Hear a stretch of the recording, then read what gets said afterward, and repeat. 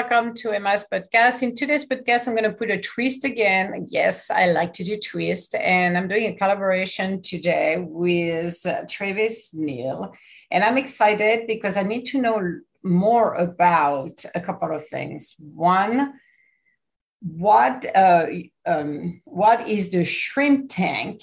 Because that's something probably people don't know unless you're from Florida, then you probably heard about it. But for the rest of the US, we need to know more about it and more about who Travis is, and that's something I'm very curious to know about it because I like something that I read that you're the gatekeeper for a nationally syndicated iHeart Radio podcast with the Florida Atlantic University College of Business.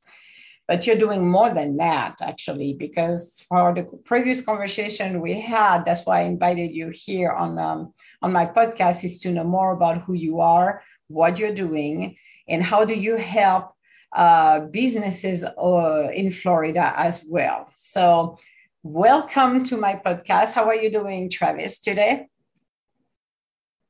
Thank you so much for having me, Emma, and thank you for the warm welcome. I'm doing great, and I'm happy to experience your beautiful world this morning. Well, good. It's always a good sign. So explain to me how did you get involved with the shrimp tank, and because it's in Boca Raton, but I'm a little bit curious to know about what led you to go and be part of it, and there is more into it in our conversation, but if we could start with this, that would be great to explain people what is the shrimp tank. Absolutely. Well, the Shrimp Tank Boca Raton is, first of all, my podcast where I'm the director, producer. We bring the best and brightest entrepreneurs in South Florida to the general public, show them the do's and don'ts of starting and running a successful business. So 4 years ago, when we started Shrimp Tank Boca, I was speaking with my partner, who I believe you've also met, Jason Hill, Yes. who had just relocated to Florida, right? Yep. I had just shifted into the career force full time at that time, and of us came from the perspective of, hey, we're both business owners, new to the South Florida business community. How can we get outside of the office? How can we add value to the local community, and really find a way to meet and deliver some value to people? And the first thing, of course, that came to mind was a podcast show, as they have been coming popular. And then, the Shrimp Tank is something that started in one of our business friends over the years. So it's actually in 14 cities now. So when we started the Shrimp Tank Boca, we were the sixth shrimp tank out of 14 to really start the brand. They all have slightly different structure. They're all independently owned and operated. And we really had the idea to pitch the Florida Atlantic University College of Business, the idea of becoming involved with the podcast. So it's the street to my alma mater, spoke to the director of the Adams Center for Entrepreneurship, the director of the Entrepreneurship College at the university, and asked if they would be willing to, donate an hour and a half of their time every week. We would really get all of the equipment, the branding, licensure, and back office, but really just wanted to add some value to the university that was in our backyard. So they said yes. Long story. Over 3.5 years later, we are 191 episodes in and still going each and every week. That's beautiful. That is awesome. So who is the originator of the shrimp tank? Who is the one who created it? So the originator of the Shrimp Tank Atlanta, which was the first, would be Ted Jenkins. So he's a financial advisor. Okay. He runs a financial services practice, Oxygen Financial, as well as about 10 other entities. One is a market to help small business owners. And he's helped to bring that franchise around the country. Oh, that's wonderful. So you have your own business, like you mentioned to us just a minute ago. So the what is the bridge between those two, between your podcast and your business? That's a great question. So my business help business owners and families secure a better financial future through protecting their wealth. And so one of the key scenarios where I'm able to help out business owners is when they require a plan put in place to protect their business through life insurance, whether it be a key employee, two partners, more than two partners, or whether they are growing their business with a loan and need to collateralize that against an insurance plan. So that would be the most direct way where I am able to have business owners behind the scenes from a direct business perspective. Now, how that connects to the show, I would say, in full disclosure, I think that for my business, the show has added a lot of credibility. Right, it gives me a little bit more of a deeper connection to business owners that I meet through my various markets and can say, hey, I understand what it means to, evaluate your bottom line, to go out and take a business loan, to have to go out and do your own recruiting, wear 10 hats as a small business owner, and also, show the wealth of individuals that have coming in and out of our doors here, and really just connect to business owners that way. So we have helped some of our guests behind the scenes, but that was never really the intention. They are distinct entities and practices, and don't often cross in direct business. But certainly I would say we see the fruits of the show in the core business as well. So you have interviewed a lot of businesses. Have you created kind of repertoire, or are you keeping track of the do's and don'ts from those businesses? And you maybe have a blog, you talk about it, or how do we track it? How do you collect all of that information? Because I'm sure people are interested to know more, and if they don't have much the time, they can listen to your podcast, but they're like, okay, I would like to have something in writing that can help me. Have you ever thought about creating maybe a book or a collaborative book with all of the do's and don'ts that business owners have experienced? I have, and that's a wonderful proposition. Of the many, many people I've spoken to, over the years about the show, you're actually not the first to propose that idea. So No. I have thought about it, but maybe you're one of three in 4 years. You would think that's an obvious one, right? Where that would be just anyone could come to that conclusion. But no, it's a great thought, a great idea. I do track, of course, impactful statements, that I hear in a physical book. Each of these business owners, and I have thought about going back and, of course, using those as a resource. I do not have a blog at this time, where that information is published. So I will say what we do at this time, just sort of information, deliver that to people who are looking to learn, who maybe don't have 45 minutes to an hour and 15 to listen to our voices drone on, so to speak. So we do broadcast the highlights of our show across social media. So if you're connected to myself, to Jason Yep. on LinkedIn, that information's going out, as well as YouTube, Instagram.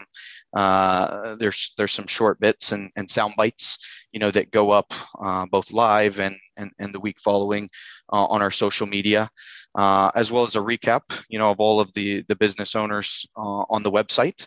And then something we've also introduced in the last year has been our Shrimp Bites segment, which are meant to be a bit shorter, snack size podcast shows where we are either interviewing businesses who have not been on the full show, or business owners who wanted to give us an update a year later, 2 years later, 3 years later, on how they've collaborated with guests of the show, or what their business has gone on and done, Oh, their that's interview. cool.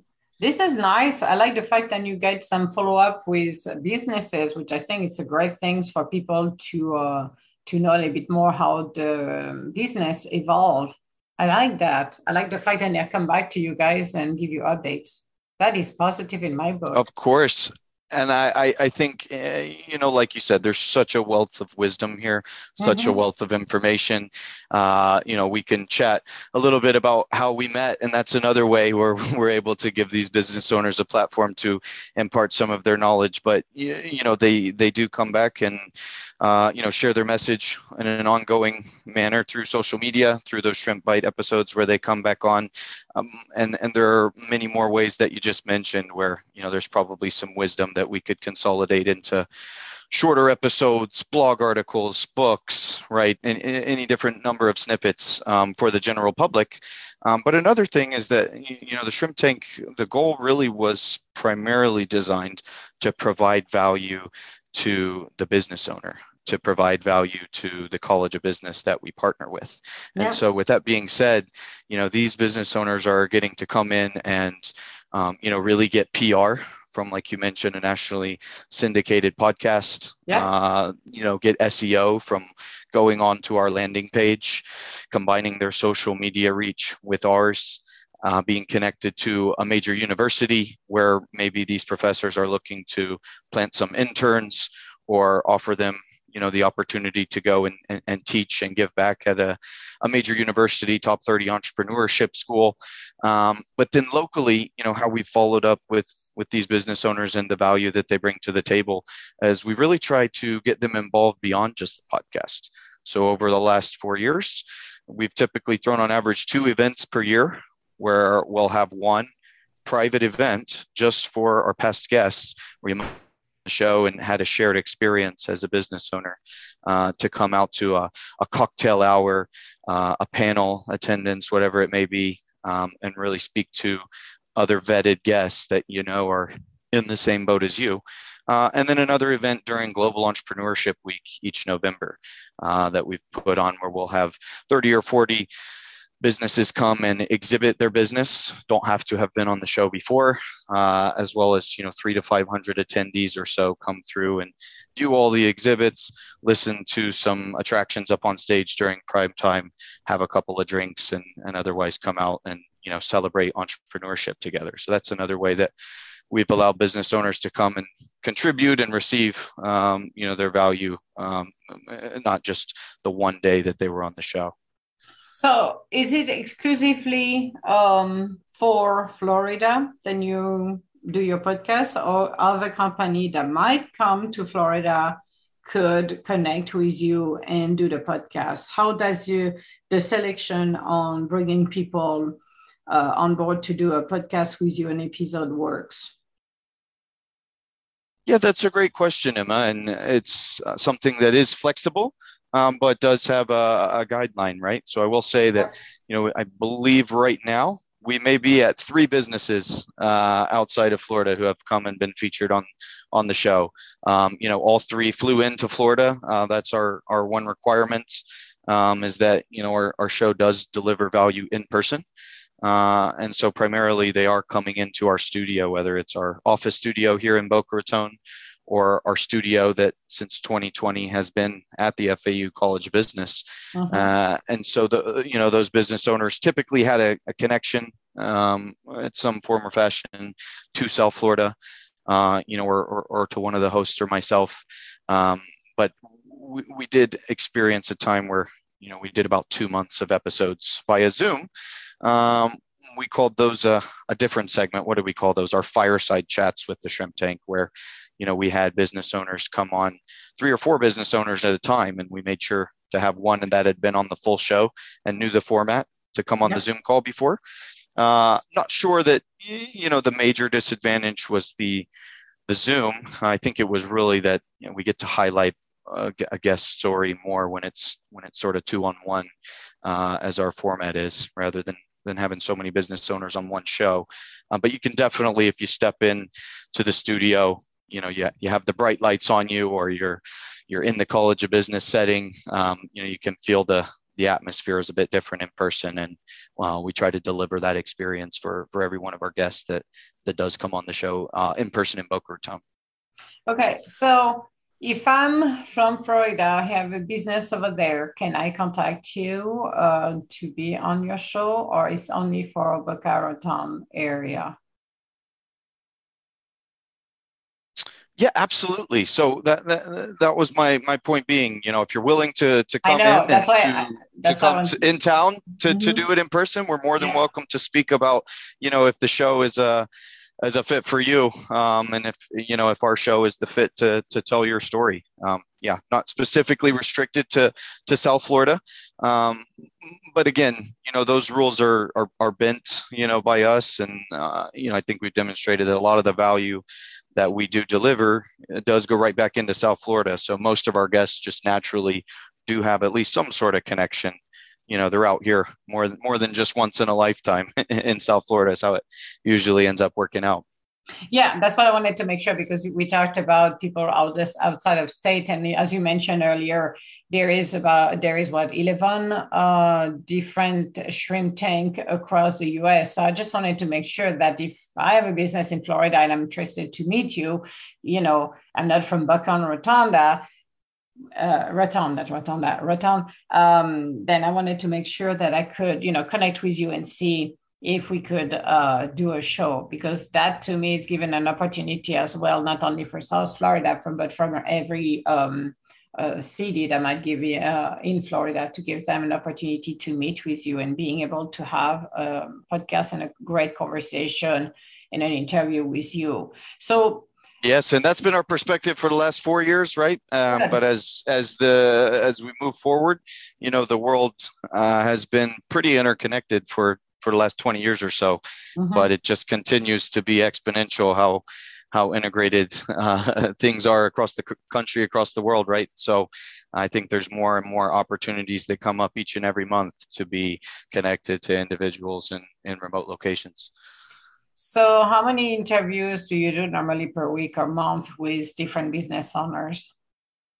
So that's a great question. We actually do one episode per week, and I've spoken to many, many podcasters over the years. I've seen some who will, stack 2, 3, 4 multiple, recordings in 1 week, and then space them out over the course of once a week, once every 2 weeks. It does, from a principle, sound like a better time management strategy. And oftentimes I wonder, as we take at least a half a day, every single week to dedicate to the podcast. Yeah. But we really launch each show that we do the week after we record it. So we record one every week and launch the show the following week, with the exception of, Christmas, New Year's. If those fall on holidays, we may double up. The show does go straight up on our Facebook Live, live and stays there the day of the show. So I have found, I'll say that, many of those business owners that also run podcasts that I've spoken to, that record in advance, sometimes, even though they're able to manage their time, a little bit better that week, I haven't seen them, posting a show at the same time every week or every 2 weeks or every month, even though they're able to kind of double up and, quote, use their time more wisely. Whereas, we have, I believe, maybe missed 3 shows in 4 years. And, one of those has been because it fell on a new year. One of those was, of course, in the early months before we knew how to respond when COVID crises would come up, and someone on the team had that. But many, many more times has a business owner, emailed the night before or the morning of and say, hey, we have our dog died. We're not able to attend your podcast show. And we say, okay, guys, who has someone today? The show must go on. And we really reach out to someone who's close by, and get it done. So each week, once a week. That's a challenging one, especially when you have to, like you said, that I like what you're explaining right now, because it's really showed the behind the scene process of how you're working, guys, because if somebody is unable to make it, then you're going to have to find somebody else's to line up. And as you said, the show must go on. So that's a little bit more challenging at time. It is, and also rewarding, right? I mean, as a Yeah. small business owner, you yourself understand, if you don't take yourself seriously, no one else will, right? So I think that consistency can spread to all aspects of life. Whether it's your fitness or whether it's your business. There's something about doing something every single year, every single month, every single week, every single day, whatever that particular task requires. That repetition often does more than intensity ever could.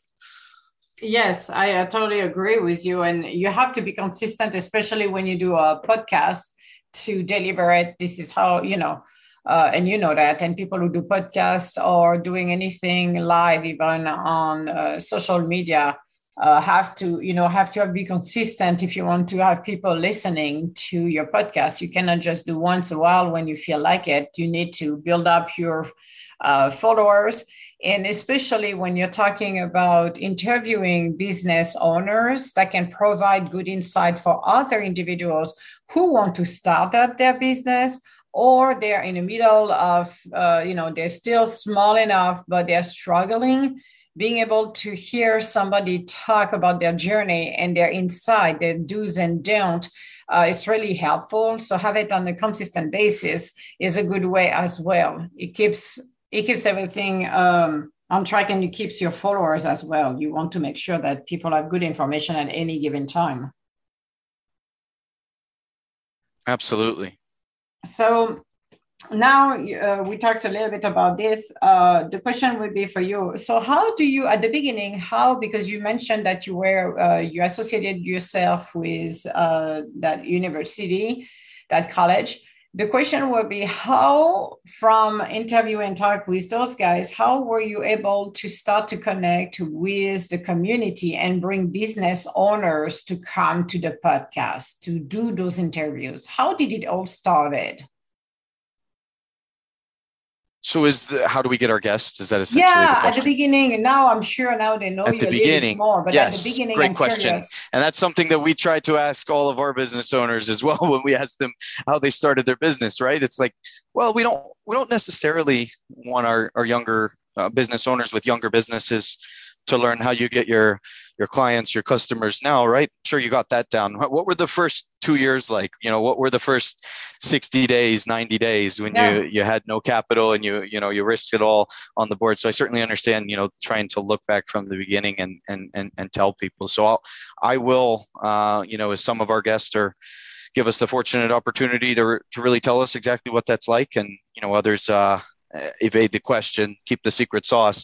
I'll spill it all on the table, of course. The two directors of the Entrepreneurship Center at this university have been well connected with the university for a number of years.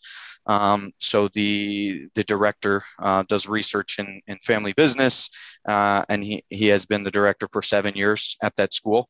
So that department has both entrepreneurship boot camps, one for veterans, one for non-veterans, Okay. as well as a business plan competition where students who are seniors or graduate level students can enter in and receive $20,000 of non-equity startup capital each year. Nice. So through those programs, Director Roland Kidwell has had a wheelhouse of young businesses. Most of those did not pan out, of course, just as the way numbers and statistics go. But of course, there were people to reach out to on his side.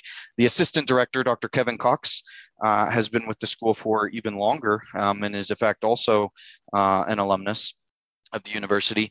And he's actually the one who designed the curriculum for FAU's Entrepreneur Bootcamp. So he's been very involved in that side, and also has ties to FAU Tech Runway, which is the university's venture capital arm that offers an in-person incubator where several young businesses both FAU students and non-students are able to really get a free space, as well as become, part of several courses that either go 6 months or a year long through that incubator space. And so there were both past and present, occupants of that incubator that were able to come on the show.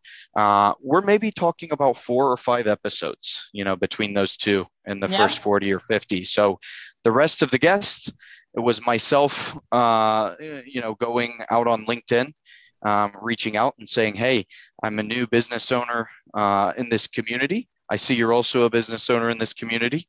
I think we may have some synergies. I'd love to connect and hear about, what you currently need for your business right now, and really just start a conversation that way with strangers on social media, rather than saying, "Hey, I've got the greatest idea for this next new podcast. Would you like to come on?" And copy paste. It was more, trying to start relationships and listen to people. The rest of our team going on my partner's LinkedIn account. So a lot of work really behind the scenes to reach out to loads and loads of people, of course, from the perspective of, first connect, then show your support, talk about what they want to talk about, like and comment on their content. And then going out to different events in the community, right? West Palm Beach as another hub that's 30 minutes from our location, where there's a lot of business owner centered events. Fort Lauderdale, another hub of business owners about 30 minutes from Boca Raton. And then the Chamber of Commerce here. One of my Yep. teammates, 3 years ago would go out to chamber events and, really just talk to 10, 15, 30 people in an evening and just say, "Hey, if you'd like to come on our show, speak to Travis for 10 minutes. He'll tell you what we're all about. And if we think you're a fit for our show, if you think our show's a fit to tell your story." And just from all of those, sort of actions came a lot of different people who were interested, and thought it was a great idea. And I will say those first 30, 40 episodes, you can go back and you can listen to our host speak, a little bit less polished than today, as well as, some of the guests. You may find some heavy hitters from those first few episodes, as well as some businesses that were a little bit more nascent than, the businesses that we typically feature today. But yeah, that's transitioned into a lot of partnerships with PR firms, a lot of referrals from current guests, and individuals who are interested in sponsoring the show, who see the current reach of the show and want to get their name out there. So it's definitely evolved how we got our guests, but that was how the early days sort of transpired. Yeah, I wanted to know because I'm curious to know when you start this kind of podcast and you really want to highlight those businesses, you have to find a way to approach them. And I think people need to understand it takes a work behind the scene to do that. It's not you're going to put something out there and just say, "Hey, come along, we're here." It's really to connect with people first in order for them to trust you to come and visit and see who you're all about. Because if you're brand new, don't expect they're going to know you at all. And that's the thing, is one thing that I'm glad you highlighted. So for anyone who's want to do a podcast of this kind or want to, do a franchise of the shrimp tank, then that's what it takes to do it. Yes, and as you mentioned, many of your listeners likely have not heard of the Shrimp Tank. It's in 14 cities, but we're by no means a top 50 Apple entrepreneurship podcast. It's a bit by design, right? We all have different tasks where we can allocate our time, and as I mentioned, we primarily want our value to be local, whether that's locally geographically or locally to our circle of business owners, whether they extend to North Florida or to Minnesota. But of course, in the early days, you have to really provide value, before you can expect to receive it. Our motto is, give 10 times and expect to receive 1 time back. And the receiving back is a good thing. But I like the fact that you're highlighting local business owners in your area, which I think is pretty powerful. So being the number one podcast show, well, good for whomever is number one, good for them. But you are more tailored to your local community, which to me is a more wealthy information, because it's very easy to talk to people um, who are extremely successful, and but they are from somewhere else. To relate with them could be a little bit more complicated, especially when they don't know the community, they don't face the same challenge. So for me, having business owners who have been there, done that, part of the community, kind of bring a nice highlight of for others as well, what they're facing, or they might be facing if they decide to start their own business. So to me, it's more relatable than if you ask somebody else's who's from somewhere else. It's great to hear their stories, but I feel there is a better connection with local people without, That's you a great know. point you bring up, Emma, when you talk about wealth versus riches, or when you talk Yeah. about cost versus value. One of those is purely numerical, and the other one can be assigned, by the individual or by the group that's receiving that value. So when you Mhm. talk about, obviously, if someone is on a number one show, likely what they do works. But as you mentioned, getting to interview someone in your network or getting to interview someone locally, you're able to really feel their story because they went through similar experiences, right? It's someone who you can go out and then support their business moving forward because they're down the street, or you have a personal attachment from spending 2 hours with that individual or that person's team. And so I think it really does come back with what you said, and that's to the audience, right? It's more relatable. It's something where, yeah, if I'm, listening to someone on the Shark Tank, right? I'm like, oh well, that's another story also, right? Because we Yep. all know that what goes on behind the scenes on that show is not exactly how it transpires when they trim it down. But if you hear someone on the number one podcast show, you're going to say, oh, that's great. What can I pick personality traits, business traits that person uses to, Yep. really try and make myself a better person, better business owner. But if you hear someone in the office next door to you go on a podcast, you're going to say, "Wow, if they could do that, I can do that too." They're right next door. They're talking to the same people that I talk to when I leave the office every day, whether it's 5 p.m. or 10 p.m. When I'm Yeah. going out of the office as a small business owner. Yes, and I think having small business owners talking about their challenges helps other small business owners from the same area to just relate, because maybe the same challenges are exactly the same, but they're listening how they go about it can help them a lot too. So I think there is more, you can relate more with people from the community because they are living in your area and they see things than you see as well. So to me, it's Yes, and I'll be selfish for a moment there, go Emma, and we've ahead. spoken about the value that provides with the audience, but it's been incredible for me, right? As I run a small business, you run a small business. That was one of the things I thought about when we connected about 3 weeks ago, was Yep. that we both talk to small business owners and provide so much value to small business owners, but we also receive so much value back from these small business owners. And it's really been incredible for me to sit 6 foot away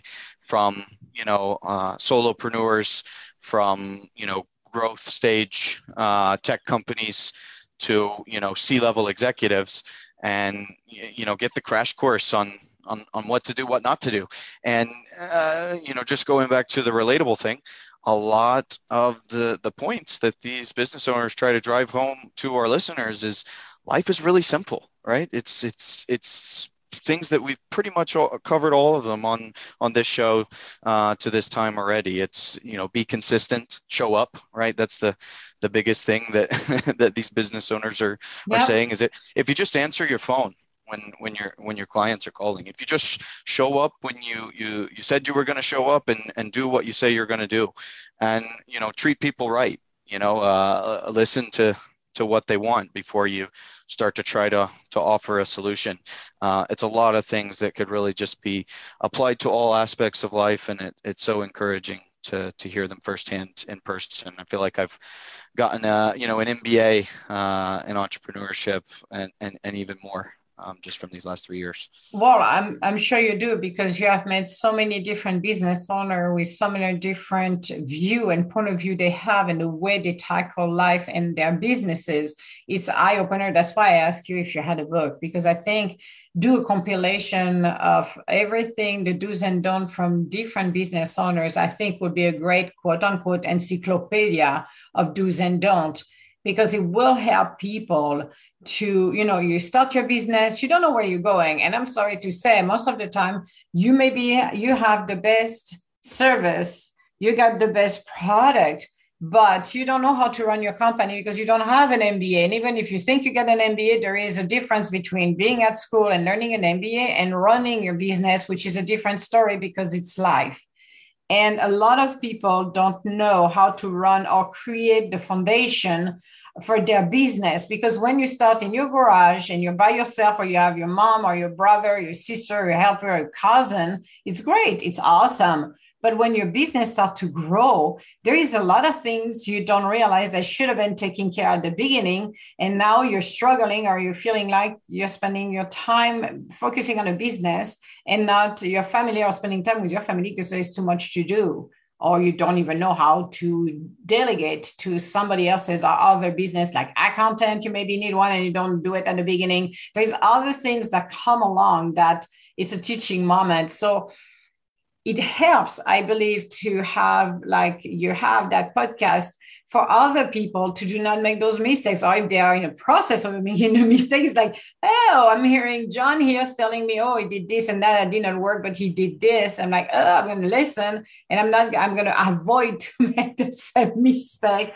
I'll go, make it my life harder when I can make it easier. And that's such a great segue as well. And I have so many questions lingering, about your business and how you help small business owners. Maybe we can chat, after the show.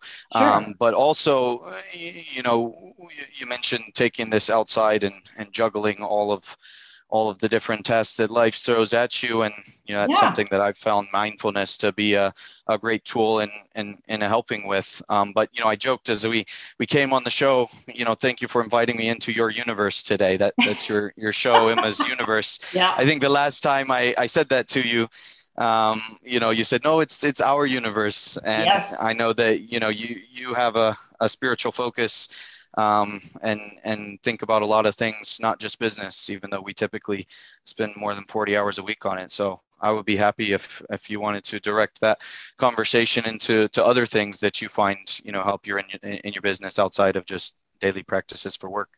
Well, you have to be mindful.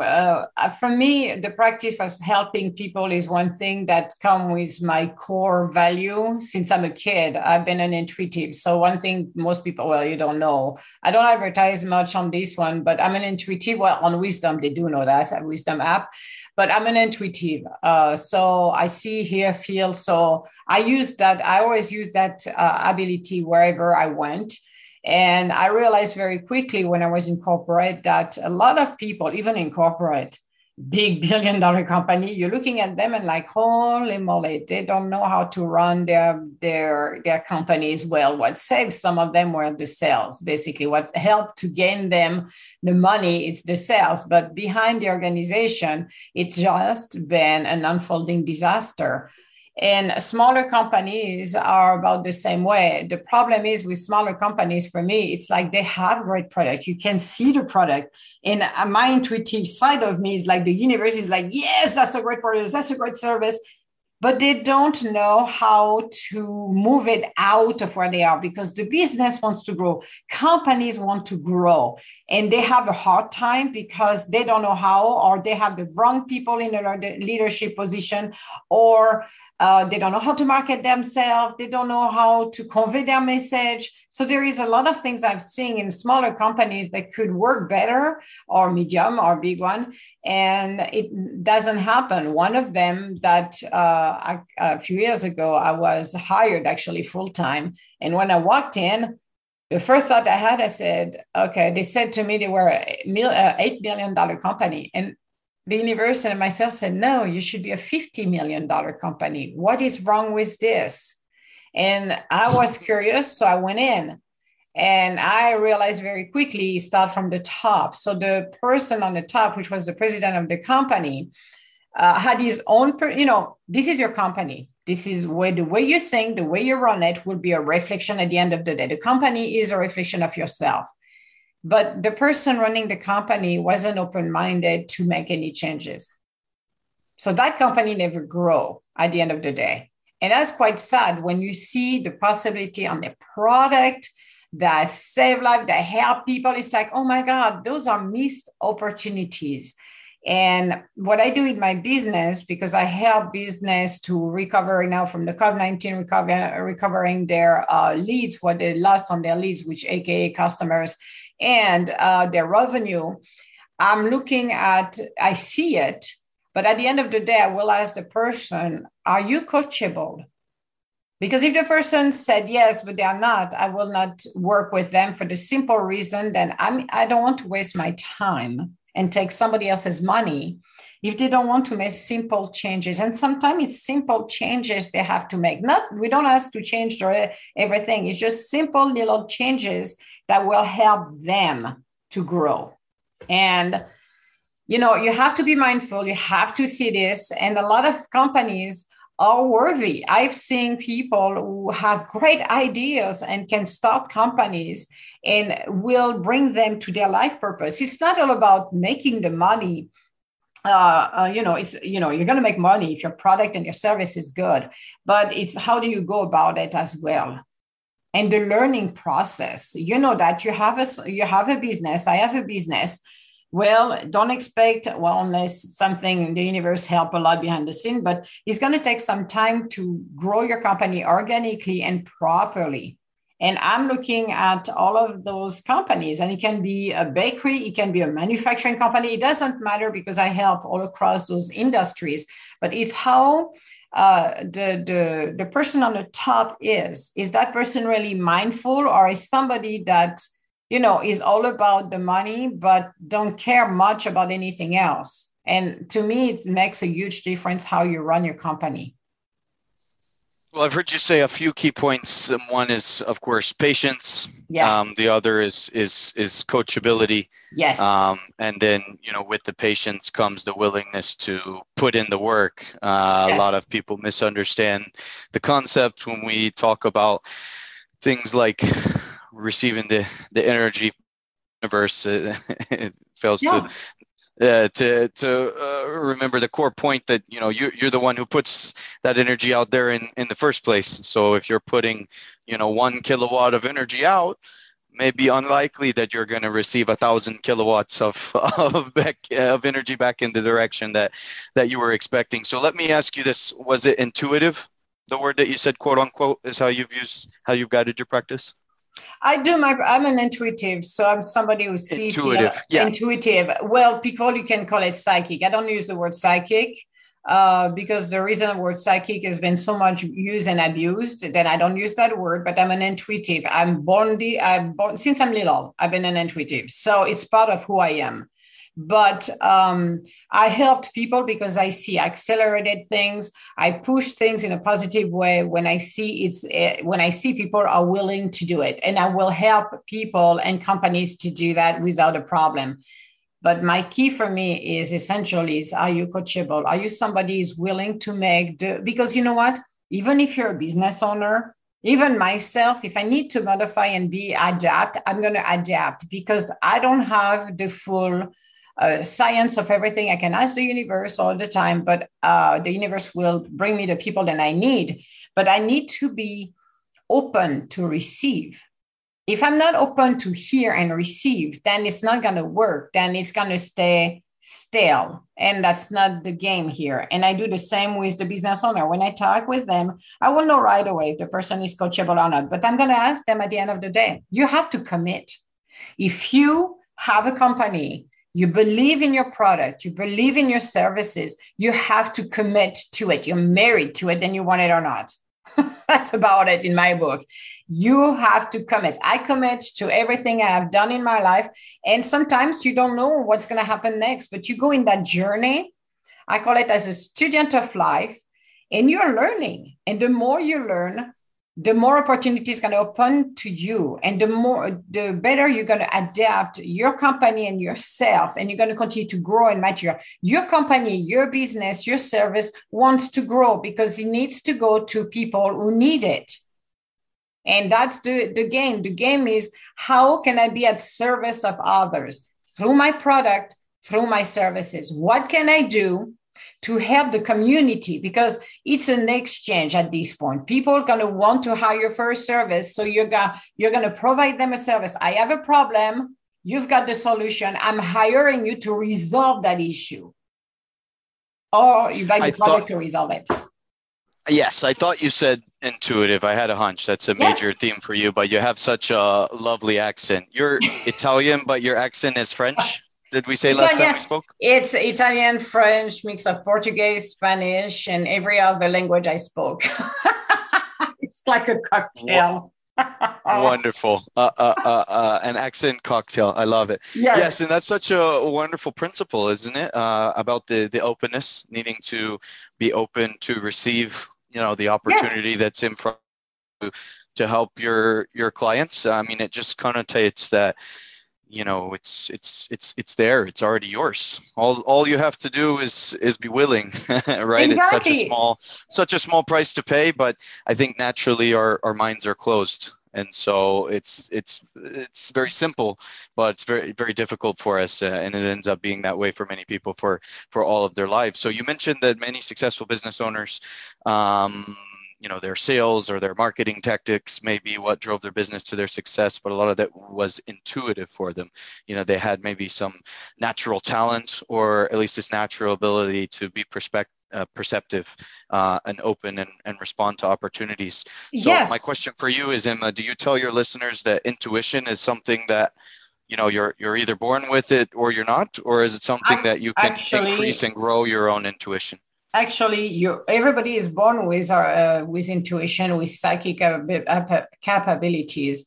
The only thing that makes us shut it down is our environment. It's where you grow up. So if people don't believe you, don't believe in the world of the universe, the magic, the intuition, the fact that you can see your gut feelings telling you something. The gut feeling is it's aka your spirit. So if you're not somebody who has an open spirit and you're a child, then it will close off.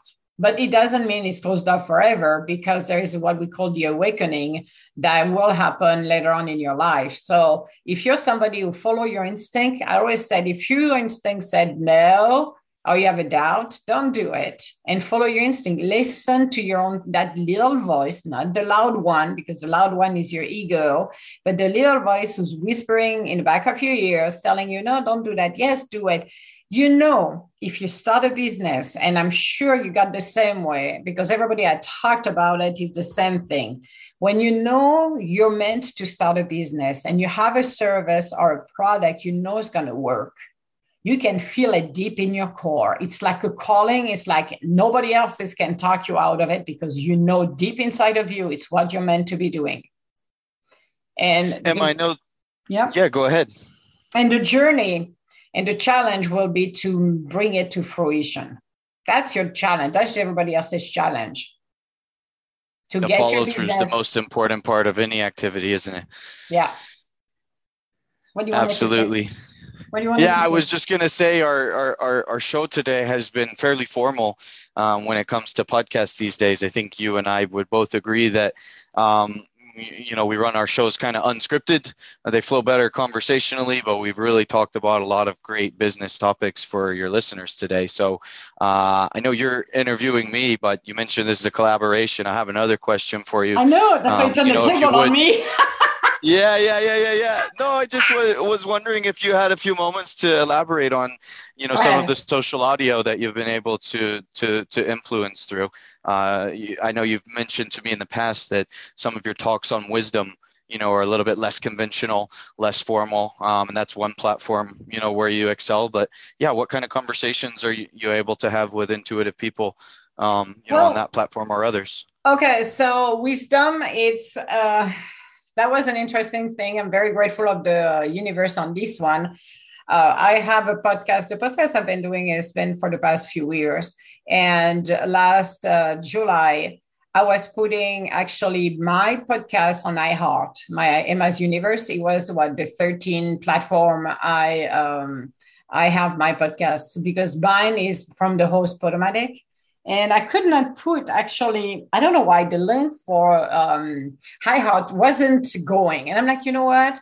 I'm going to do it by myself. So I went into the iHeart platform, did it. And as I was doing this, I'm like, university would be nice because I've been doing podcasts for quite some time by myself. And I said I started to do collaboration in 2020. And like I liked the collaboration that I started to do.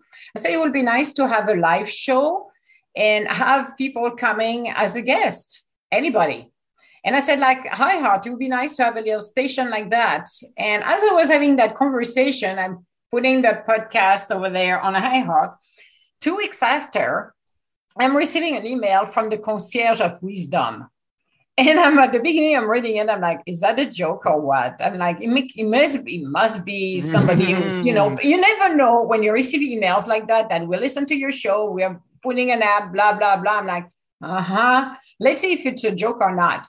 And I got some more information and I'm like, oh, okay, that sounds interesting. My assumption was because they treat it as a podcast, that it will be like, oh, I will record more podcasts and I will be done, blah, blah, blah. So I was assuming I will go over there, drop my own episodes in there. And it was supposed to be happening in August, and they moved it until September. September went to end of September. I finally received the beta test for Wisdom, and I didn't touch it. It was on a Tuesday. I touched it on Thursdays, and that Thursday, and I'm like, okay, let's see what it is.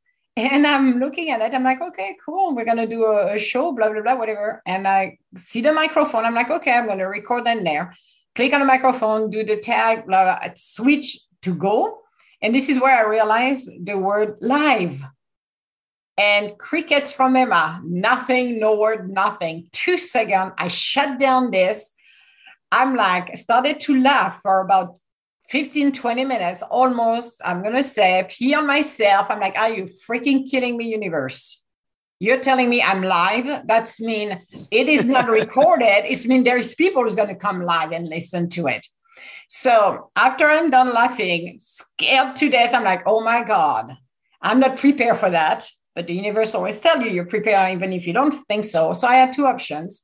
One was, I'm not going to talk anymore. I will never be a host on Wisdom. Or 2, pick up one of my blog and read it the first minute, minute and a half, like I normally do with my regular podcast, and start to talk, let the universe talk through me. So that's what I did. I went back, and the first episode was Metamorphosis, actually. And I talked and people started to listen. This was only the beta phase. It wasn't yet open to everybody on iTunes because it's only right now for Apple. It's coming soon. I don't know when they're going to release for Google Play, but they should be releasing it this month or something like that. So the following Tuesday, this is where the full release was. In the meantime, I met somebody, his name is Sammy, and he had such a bad day. It was a Friday, the following day. He was explaining he wasn't funny, but I laughed so hard when I listened to him because he was like, oh my God, this is a day from hell. And I got as a host, as a guest on his show. And for 2 hours, we talked. And at the end of the show, he was laughing so hard. I'm like, this is good. Then again on Sunday, got a hold of him. He got again another bad day. And at that time, we decided to create our own show called The C Show, which is the Sammy and Emma show. And we started on Tuesday when they launched it live. So we started The C Show.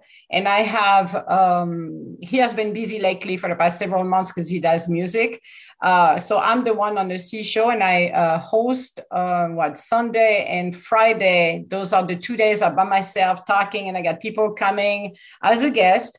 And on Tuesday night and Thursday, I have Dr. Goodman. I'm doing a collaboration with Dr. Goodman it's all about love, connection, relationship, because this is his forte. So I moved him out of retirement. I'm guilty for that.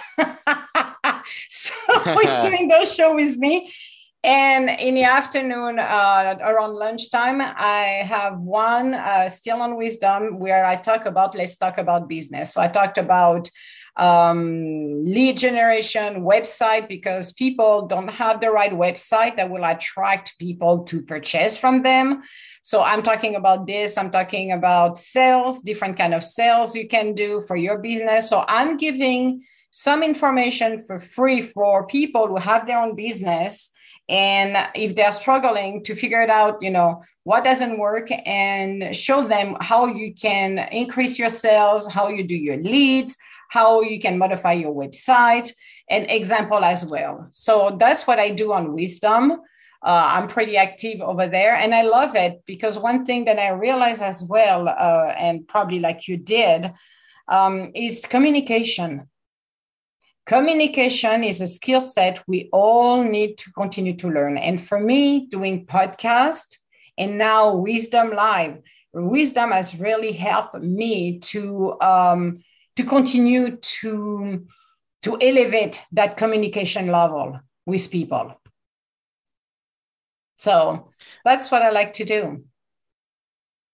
Absolutely. And we talked about access to information, right? Some people don't Yes. have the luxury to spend Yes. 2 hours with us. Sometimes it's nice to be able to pop into a room you've been invited to really, glean some wisdom. No, I do no pun with, intended, for yeah. someone just for a few moments. So did you skip the whole clubhouse Oh, sort of I did not, buzz? well, let me say this. I didn't know Clubhouse existed, to be honest with you. I started straight on Wisdom because I got contacted by Wisdom directly. So that's why I end up Right. there. I Directly from have, the concierge. yeah, I know. I thought it was a joke at the beginning. I'm like, my God, the concierge. I'm serious. And it was Mark, the concierge of Wisdom. I'm like, really? And I say, is that a joke? Is it something that I hacked somewhere? Did I miss something? I'm like, you listen to me. Okay. Yeah, they wanted me to be a top mentor. So I'm a top mentor over there. But Clubhouse, I discovered afterwards. I have not been there. I have my password, I have everything, but I have to create a room, which I have not done yet.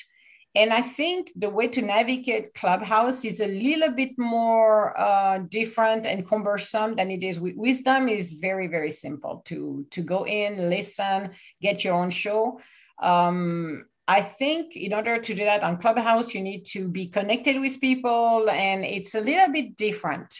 But I'm going to start Clubhouse because I want to link actually Wisdom with Clubhouse. So when I talk on Wisdom, then people on Clubhouse can know that and go to the room and listen to it. Well, there's certainly value there. I thought Yes. I sensed that you had not engaged as much on that platform as you No. talked about, hosting your first room. But of course, there's a opportunity cost with everything. So I'm well aware of the value of Clubhouse. It's been one of the driving forces to allow us to push our latest value out, of course, which is how we met, and I've heard from other business owners as well on the value that they've been able to receive and jump in and out of those rooms. But we have so many other wonderful things that we have our hands in that is one of the things I would say I spend fewer time on in my week, and it makes me feel a little better inside when you say that it's there are other things out there that are less complicated. I've certainly sensed Yeah. the chaos jumping onto that platform with so Yeah. many just a preponderance of quote unquote experts, and it's a wonderful opportunity for someone who is connected or is good at perceiving value and getting straight into the room that is the right room for them, or for someone who has all the time in the world and can really spend their full time going through and meeting people and people and people until they find where they can add value. But for someone like ourselves who has a limited schedule, we have many things that we're doing. I've certainly found that there's also a potential to get in there and jump in with some experts who maybe have a little less credibility than the other moderators on stage are propping them up to be, or for some rooms that Yeah. really may be more centered around entertainment, whereas they're labeled business rooms. Yeah, it's a little bit different. The difference as well on Wisdom it's a one-on-one, meaning you don't have 20, 30, 100 moderator. The only person you got is you as a host, and you had one guest. So everybody else is listening to it. And you have a timer when me, I always put an hour. Daryl, who made a comment last time, he said, "You're bold because you're pushing the envelope." I'm like, yes, I don't want to push people for 10 minutes when, in 10 minutes, you have to compact everything. It doesn't make a good conversation, and you have to speed up for what you want to say. And for me, you can stay. The clock is an hour. You choose that you can spend the hour with me, or you can choose 5 minutes, but at least you don't have to feel you're rushing. So it's a nice way to do. For me, it's a more intimate setting. And I feel people in wisdom are way more mindful because there is mindfulness within there. We're supporting each other. There is no bad than I experienced since I started over there. I've never experienced any rudeness or anything like that. People are listening to you, hearing you out. And if they pop up, they will give you a nice word of wisdom, of encouragement. And that's why I appreciate over there. Clubhouse seems like a different beast on its own. And it's not, as I will say, intuitive to navigate than wisdom is. So if it's to make little too complicated, I'm like, do I really want to spend my time to figure out everything around? Or can you make it easier for people to go in? The value of time is so important. I like Yes. what you said earlier about a password. I have a password, I believe, for wisdom. So your invite to me is still 3 weeks pending on that platform. So that being said, can you tell those of us who are still on the outside what it's geared towards, as far as if it really is just mindful conversations? Is there a price where these are advice seekers purchasing your time, so to speak? Is it No, more of a no, it's podcast free. atmosphere where two people plan this thing ahead of time and say, oh, I really want to have a conversation with this person at this time, just like a podcast? So, Where's it okay, geared so towards? so Wisdom is a free app. You can become a mentor and you get paid by coin every time you go and you talk as a guest or as a host. But it's a free app, so anyone can come and join that app. But you have to, one of the rules is you have to be mindful. There should not be no hatred, anything, that you're full of rage and all of a sudden you go after everybody. That's not the point here. Otherwise, you go to Clubhouse or somewhere else that makes you happy, but it's more mindful and supportive of people. You can have any conversation. Like last night, I hosted a show because I challenge people. If you come on that show, by the way, Travis, Yes. you will be challenged by me to start your own show.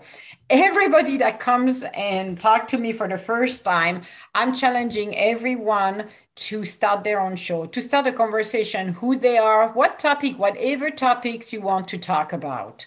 It's not limited to mindfulness, spirituality, absolutely not.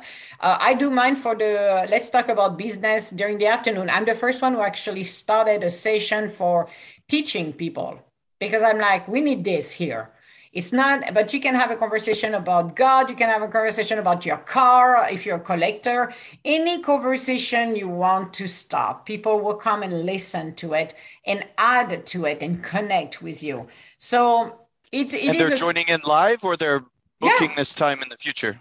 You join live if like I do with Dr. Goodman or other like Ben connected with me behind the scenes.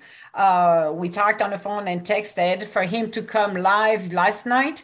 So I organized that because I even asked him. He asked me to go on his show tonight because it's his first show, and I offer him my space, meaning I have a schedule so people can find me at a regular time and day over there. So it's a very I even bought because the name is the C Show. So I even bought the domain C Show, and I created a website where you can listen to those shows. You can you can see the schedule when I'm live for which show. So that's what I do to keep it consistent.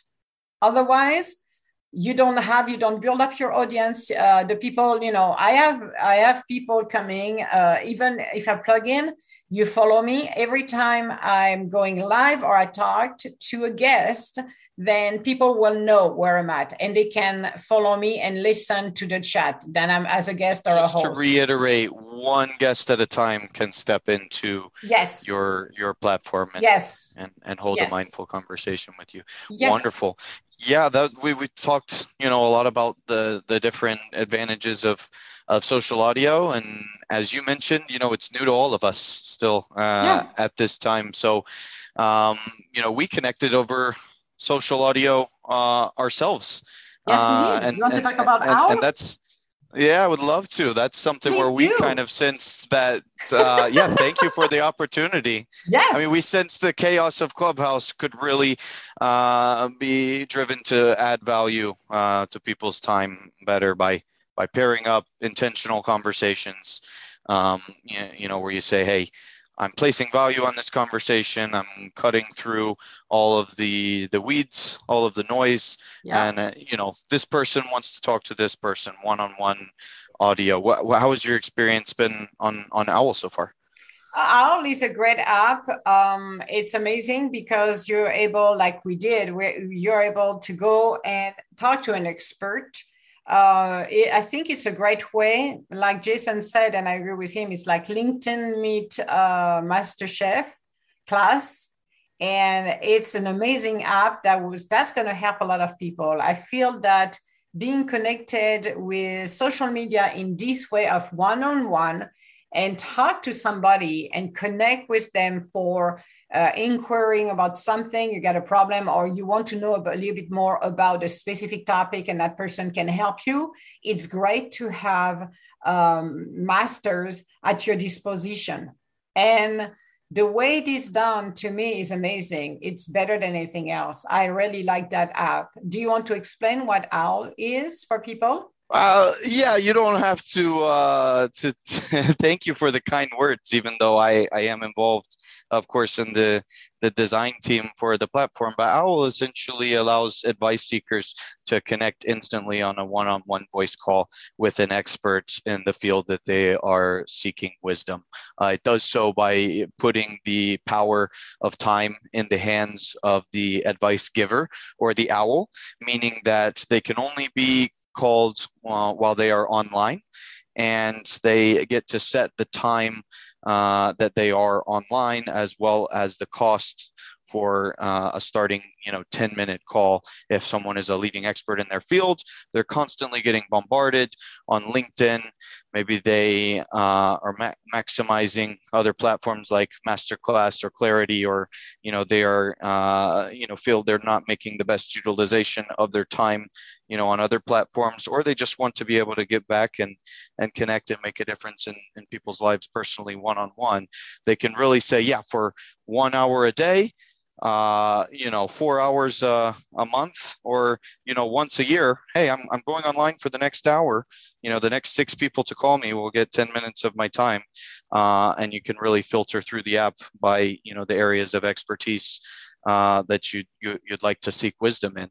But I think, as you mentioned, it does provide a way to cut out some of the white noise, and really get down to the nitty gritty, the value, of course, of the expert's time, but also the advice seeker's time, right? Because Yeah. if you really have something that's on your brain where you're saying, I have this issue, I haven't been able to solve this issue for some time, rather than spend the rest of my afternoon away from my work on Google, or waiting 1 week to book an expert's time in the future for platforms that are very prevalent out there.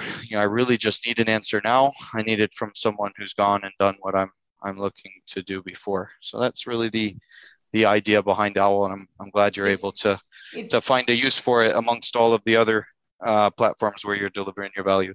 Well, I do, and what I appreciate with Owl as well is the fact that as an expert, if you put your timers on, then you shut off the app, then you receive the calls, which make it easier. But I appreciated the connection because to me, This app should have existed a long time ago, actually, and that would have helped more people. But we're going to be able to help people because most of the time you don't know where to find an expert and what kind of expert do you have, that can answer those questions. What I like when I spoke with Jason is the way what do you call it? I don't want to say the filtering, but the way the selection is to be an expert makes a difference as well because it's review. It's not like, oh, it's an app, I'm going to put myself in there, but I'm not an expert. No, you're being scrutinized, and it's really based on the quality of the person has to bring to the table. So to me, it makes a huge difference because the people will be safe when you go in this app and really know, okay, if I'm going here at ours, I know I'm going to get an expert. I'm going to look and scroll down because you see our pictures. So there is no robots or anything like that. You can see our profile and you see what we are bringing to the table. So if you want the right expert, then maybe you're going to look at business and you get 2 or 3 person. You're like, well, I like that person right here. Let's see what that person does. Oh, that might be what I need. So I can connect with that person. But the guarantee in the back that it's not, oh, everybody can call themselves an expert. No, there is in the back some monitoring and stuff like that that to me felt extremely comfortable to just be part of this app because it's really looking at good quality people that can really help others. So that makes a huge difference.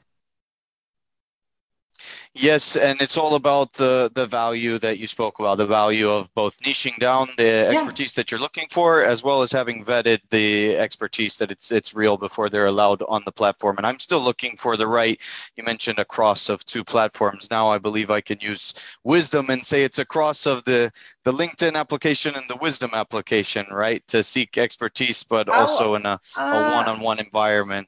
I will say that masterclass chef, masterclass, because at this point, wisdom has the expert, but it's a little bit different.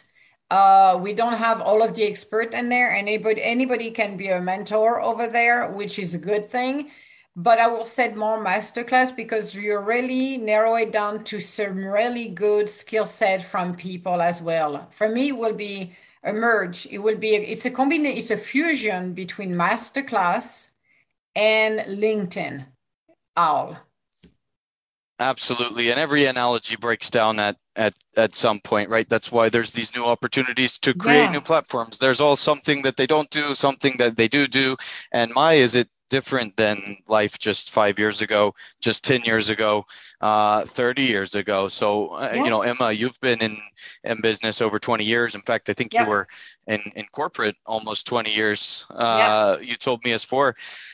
Do you ever miss the old days where No business was trust. mostly face-to-face interaction? I mean, it's so much opportunity now, but it's also, it's overwhelming. All the different venues that To, we've talked about where you can exchange conversations with people. to be honest with you, I don't mind to be working on my own here and to connect with people that way. Some people needs to be physically in the front of people. I don't. I can do both, but I like my bubble here where I live. And for me, I could be in my jammies. I could have my hair looks like I had a bomb in my hair. It's like, oh my God, Emma, it doesn't matter. But for me, I don't mind to be working here at home. I love it actually. I need to go more to Don't rupture my bubble, yes, I love my right? bubbles. I don't know. Well, I've been too much in corporate, and here I have a very positive home. And when you go to yes. corporate, the problem is you're going to interfere with some people and negativity that I don't want to deal with. Here, people can be rude or whatever, like, yeah, that's fine with me, which they are not, thank God. But when I'm on Owl or on Wisdom, but I don't have to deal with the negativity and feel like all sticky and like, oh my God, I don't like it. Or you get weird people or creepy people that surround you and like, I don't want to be next to that person. I don't feel comfortable. You're at home. So for me, it's a different way of communicating. And it really push you to, like I said earlier, to really master communication skills more than if I I have were to face to agree with face. you on two areas there. That one that, of course, it does allow you to be more selective of your time, be more Yes. protective of your energy, right? And Yep. two, it does force us really to develop new skills, new Yes. ways of communication, new ways of maximizing our time with so many options available out there.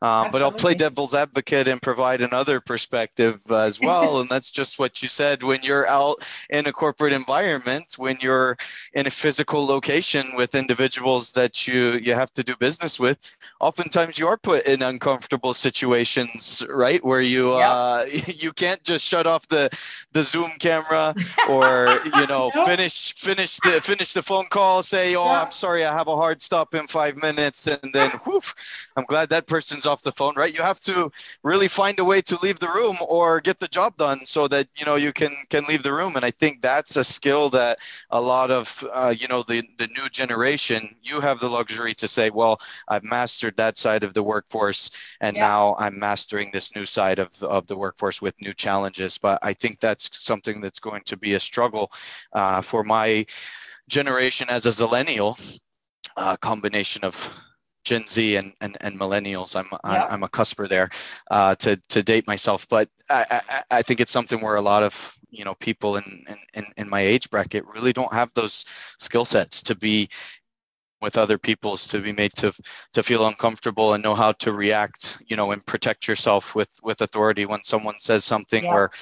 maybe they're trying to help you, maybe they're not trying to help you, and there's different ways to let people know that you disagree with them while still respecting them, in an in-person way, that I think is a skill that may be a lost skill, Maybe moving not. forward. Maybe not. I think it's going to be a hybrid. It's going to start to become a hybrid when you spend half of your time in corporate and half of your time at work at home, which I think I did it many years ago, and I really enjoy it because you will find more that you're more productive when you're at home than in corporate, but also having a break and working from home helps you to stay focused on what you're supposed to do, and you don't have the chatter near you. And that's another thing too, because you don't want to hear the gossip and everything else. I never like gossip, so for me I always stay aware of everything, but for me it felt more sheltered here. So I love what I'm doing because I do it from my home. If I have to meet people, I don't have a problem with that, but I love my home environment because it's really nurturing, and there is only positivity within this environment, and that helps a lot. Well, I mentioned I was playing devil's advocate, so I know I you think there is a did. lot of, I think there is a lot of value, and it's more opportunity, Yes. than the opposite, to learn how to adapt to this world that is ever changing, right? Oh, yes, we're changing, and we're never going to go back to where we were before COVID. So that's, I think people have to understand that. And I think most people are starting to realize that and getting used to it, which is not been easy for a lot of people. For me, it was just like, hey, I'm fine. I can be confined for 6 months in my house. I'm fine. I just go out with my dogs and we're fine. So, Well, on that topic, yes. what kind of dogs do you have, Emma? I have a Chesapeake Bay mixed, what is it, Sharpei, and is more on the smaller size because they are both rescue. So their growth got altered because they were in a very poor condition, both of them. And the other one is a boxer mix lab pointer. And people think she's a pit bull, which she is not. So that's again, it's another thing too. People don't recognize that, but she's black and white and got some of the marking that you see for pitbull, and people are assuming. I'm like, no, she's not. She's a great skill hunter, but she's not. She's stubborn too. But yeah, they're good. Yes, They're gonna the be pretty labs good. and the pointers. Oh, Yeah, they yeah, definitely have those qualities. That's yes. so sweet. Do you have dogs? Well, talking about working remote, it's less important now more than ever where you are headquartered. And with that being said, there's opportunity to stay where you are. There's opportunity to relocate, because you can work remote. So we chatted before, and you asked me to speak a little bit about businesses that are moving Yes. to South Florida. Would you like to speak a little Yes. bit about that? Yes.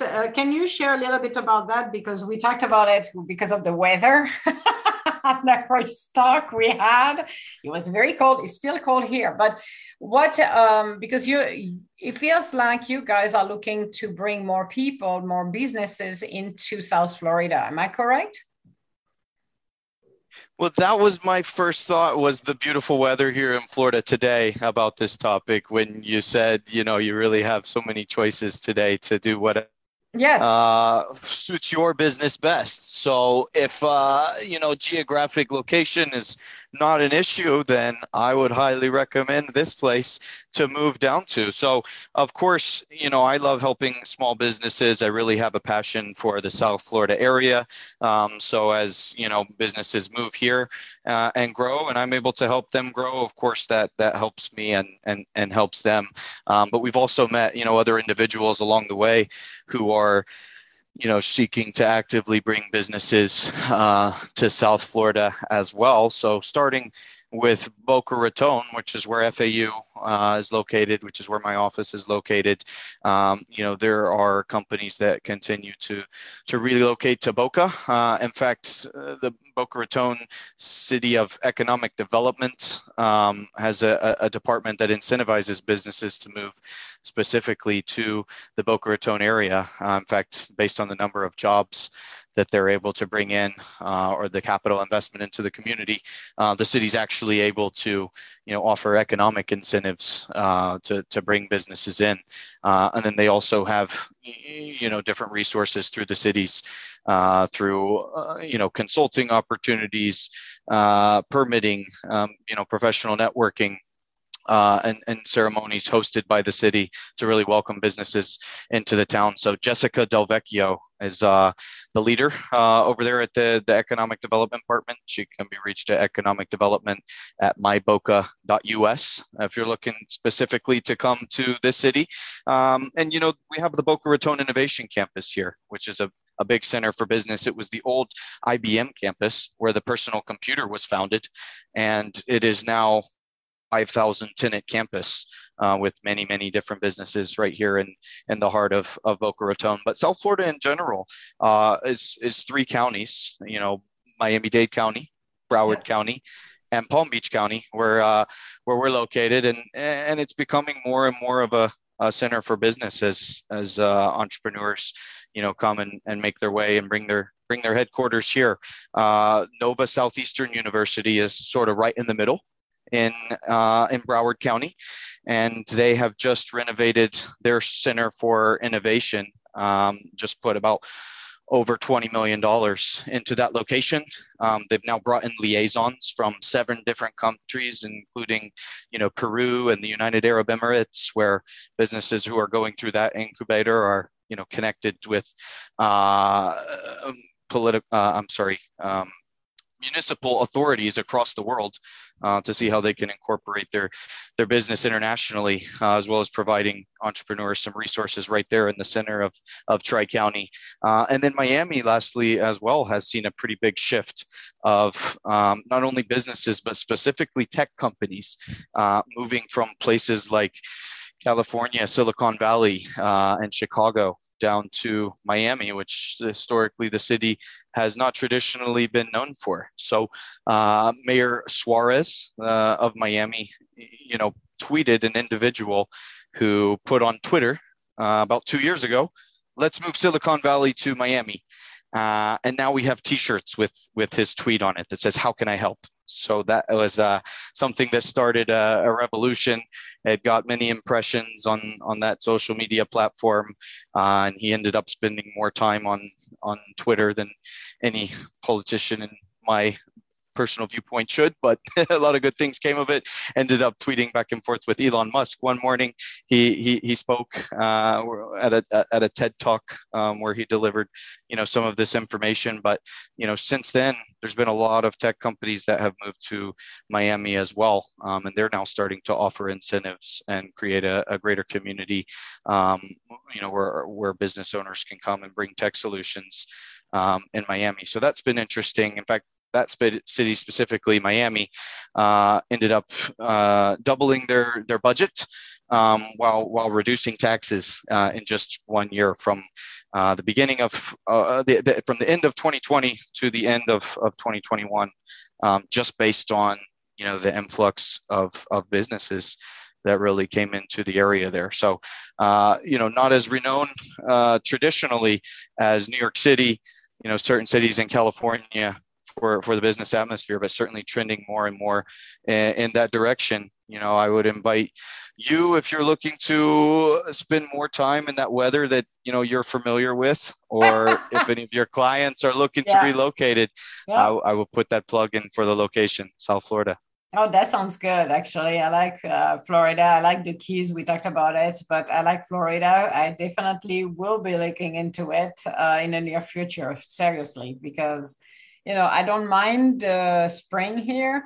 Summer, it depends on the mosquito, because the mosquitoes are pretty aggressive around here. But when it comes down to winter, no, it's becoming too cold and too cold. And I don't know, I come to a point, it's like, no, I want warmth. So I will definitely be looking for maybe do a hybrid, spend half the time here, half the time over there. But I will be looking probably something in the near future. Definitely. I need a little bit more sun. And I got 3 mosquito bites on the car ride into work today before I realized there was a mosquito trapped in my vehicle. So maybe isn't it horrible? You will... Maybe you will need to reserve those 6 months a year to retreat from the mosquitoes. But during winter there's time, always pluses and minuses, right? Yes, that's okay.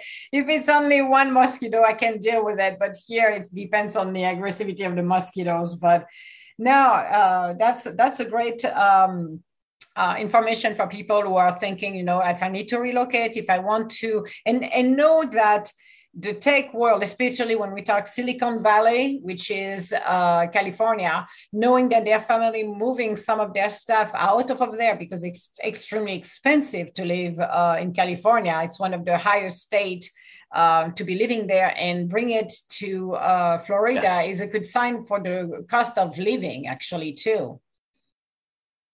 So that's a good thing, in my view. Yes. It's good. Absolutely. I agree. So, but that is wonderful. Well, thank you for taking the time, to out of your day. I know you're super busy. That you did with me this morning. You did not answer a question. We talk about dogs. I asked you, but you didn't heard me. Oh, my fault. Do you have? No, it's all good. Don't worry. Do you have dogs? Do you have pets too? I had a chocolate Labrador retriever growing up in my early youth.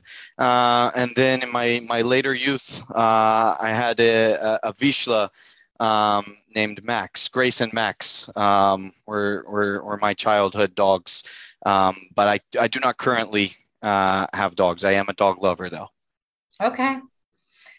Yeah, well, I'd like to, follow Mayor Suarez's, leadership, as well as, a community that any of your listeners, yourself included, can join, also called Upstream. Okay. Yeah, that sounds good. Where they always ask at the end of those 30-minute meetings, that they host in a wide variety of categories, if you're not on enough platforms already, to meet some wonderful people. But they always ask at the end of those meetings as well, how can I help? So I would love to know, Emma, how can I help you? How can I help your listeners? I think I'm starting to see how I can help connect you, of course, to some entrepreneurs who have had their business hit by COVID and need to really analyze how they can bring their lead flow back up. But how else can I help you, Emma? Well, I think you helped me a lot to understand, and I think it's the first conversation we've got. It probably will not be the last one, actually, because I would like to invite you later on this year for another couple of hours podcast with me. I'd love to see where you are with everything, because all will be fully launched at that time. So it would be nice to know, and what other ventures are you on? But I am very honored and to learn, and I'm sure my audience will be more than happy to have learned more about the shrimp tank, because even though there is 14 somewhere else in the US, this is something that Boca's the best. Exactly. And this is the one, that's probably why I only learn about you guys. But I love it. And I love the fact that you guys are on the ground, inviting business owners, doing podcasts on businesses and helping the community. So to me, it's just a great way to stay connected with the community. And it's a beautiful way to continue for others who have not experienced or are in the middle of experience some stuff that when people are, the speakers are talking about, we can all relate. So for me, it's great. The only thing I would say to you from an intuitive point of view will be you definitely need to create that book with all of the do's and don'ts. They have been collecting for the past 3 to 4 years, because that would be a plus. Consider it in the works. I'm serious. I'll Consider do a blog. It in the works. Oh, you know what? You know what you could do actually to make it easier? Because I'm doing a book. I have a personal blog, and I 7 days a week I post stuff. And I started actually to do the saga of the pups. So that's the story of my dogs. And every blog is going to be used for a book in the near future. So if you're not ready to do the book, I will highly recommend you start a blog and you picked up everything you have collected over the past 4 years and start to publish it. So at the end, you just have to combine everything to make a book. Thank you for that admonition, and thank you for so many more kind words just now, Emma. We are lifelong students, so the honor has been all mine today.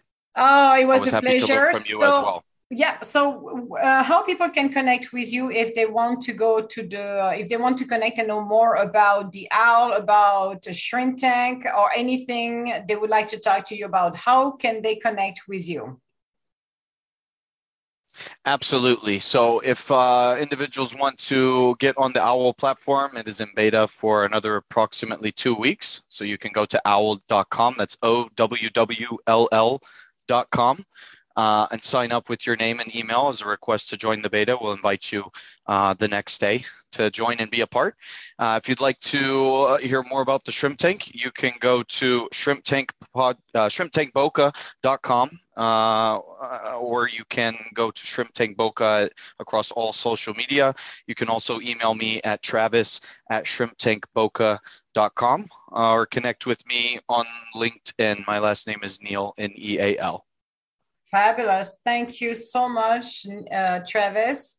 And I'm looking forward for our next episode in a few months. Likewise, Emma. Thank you so much.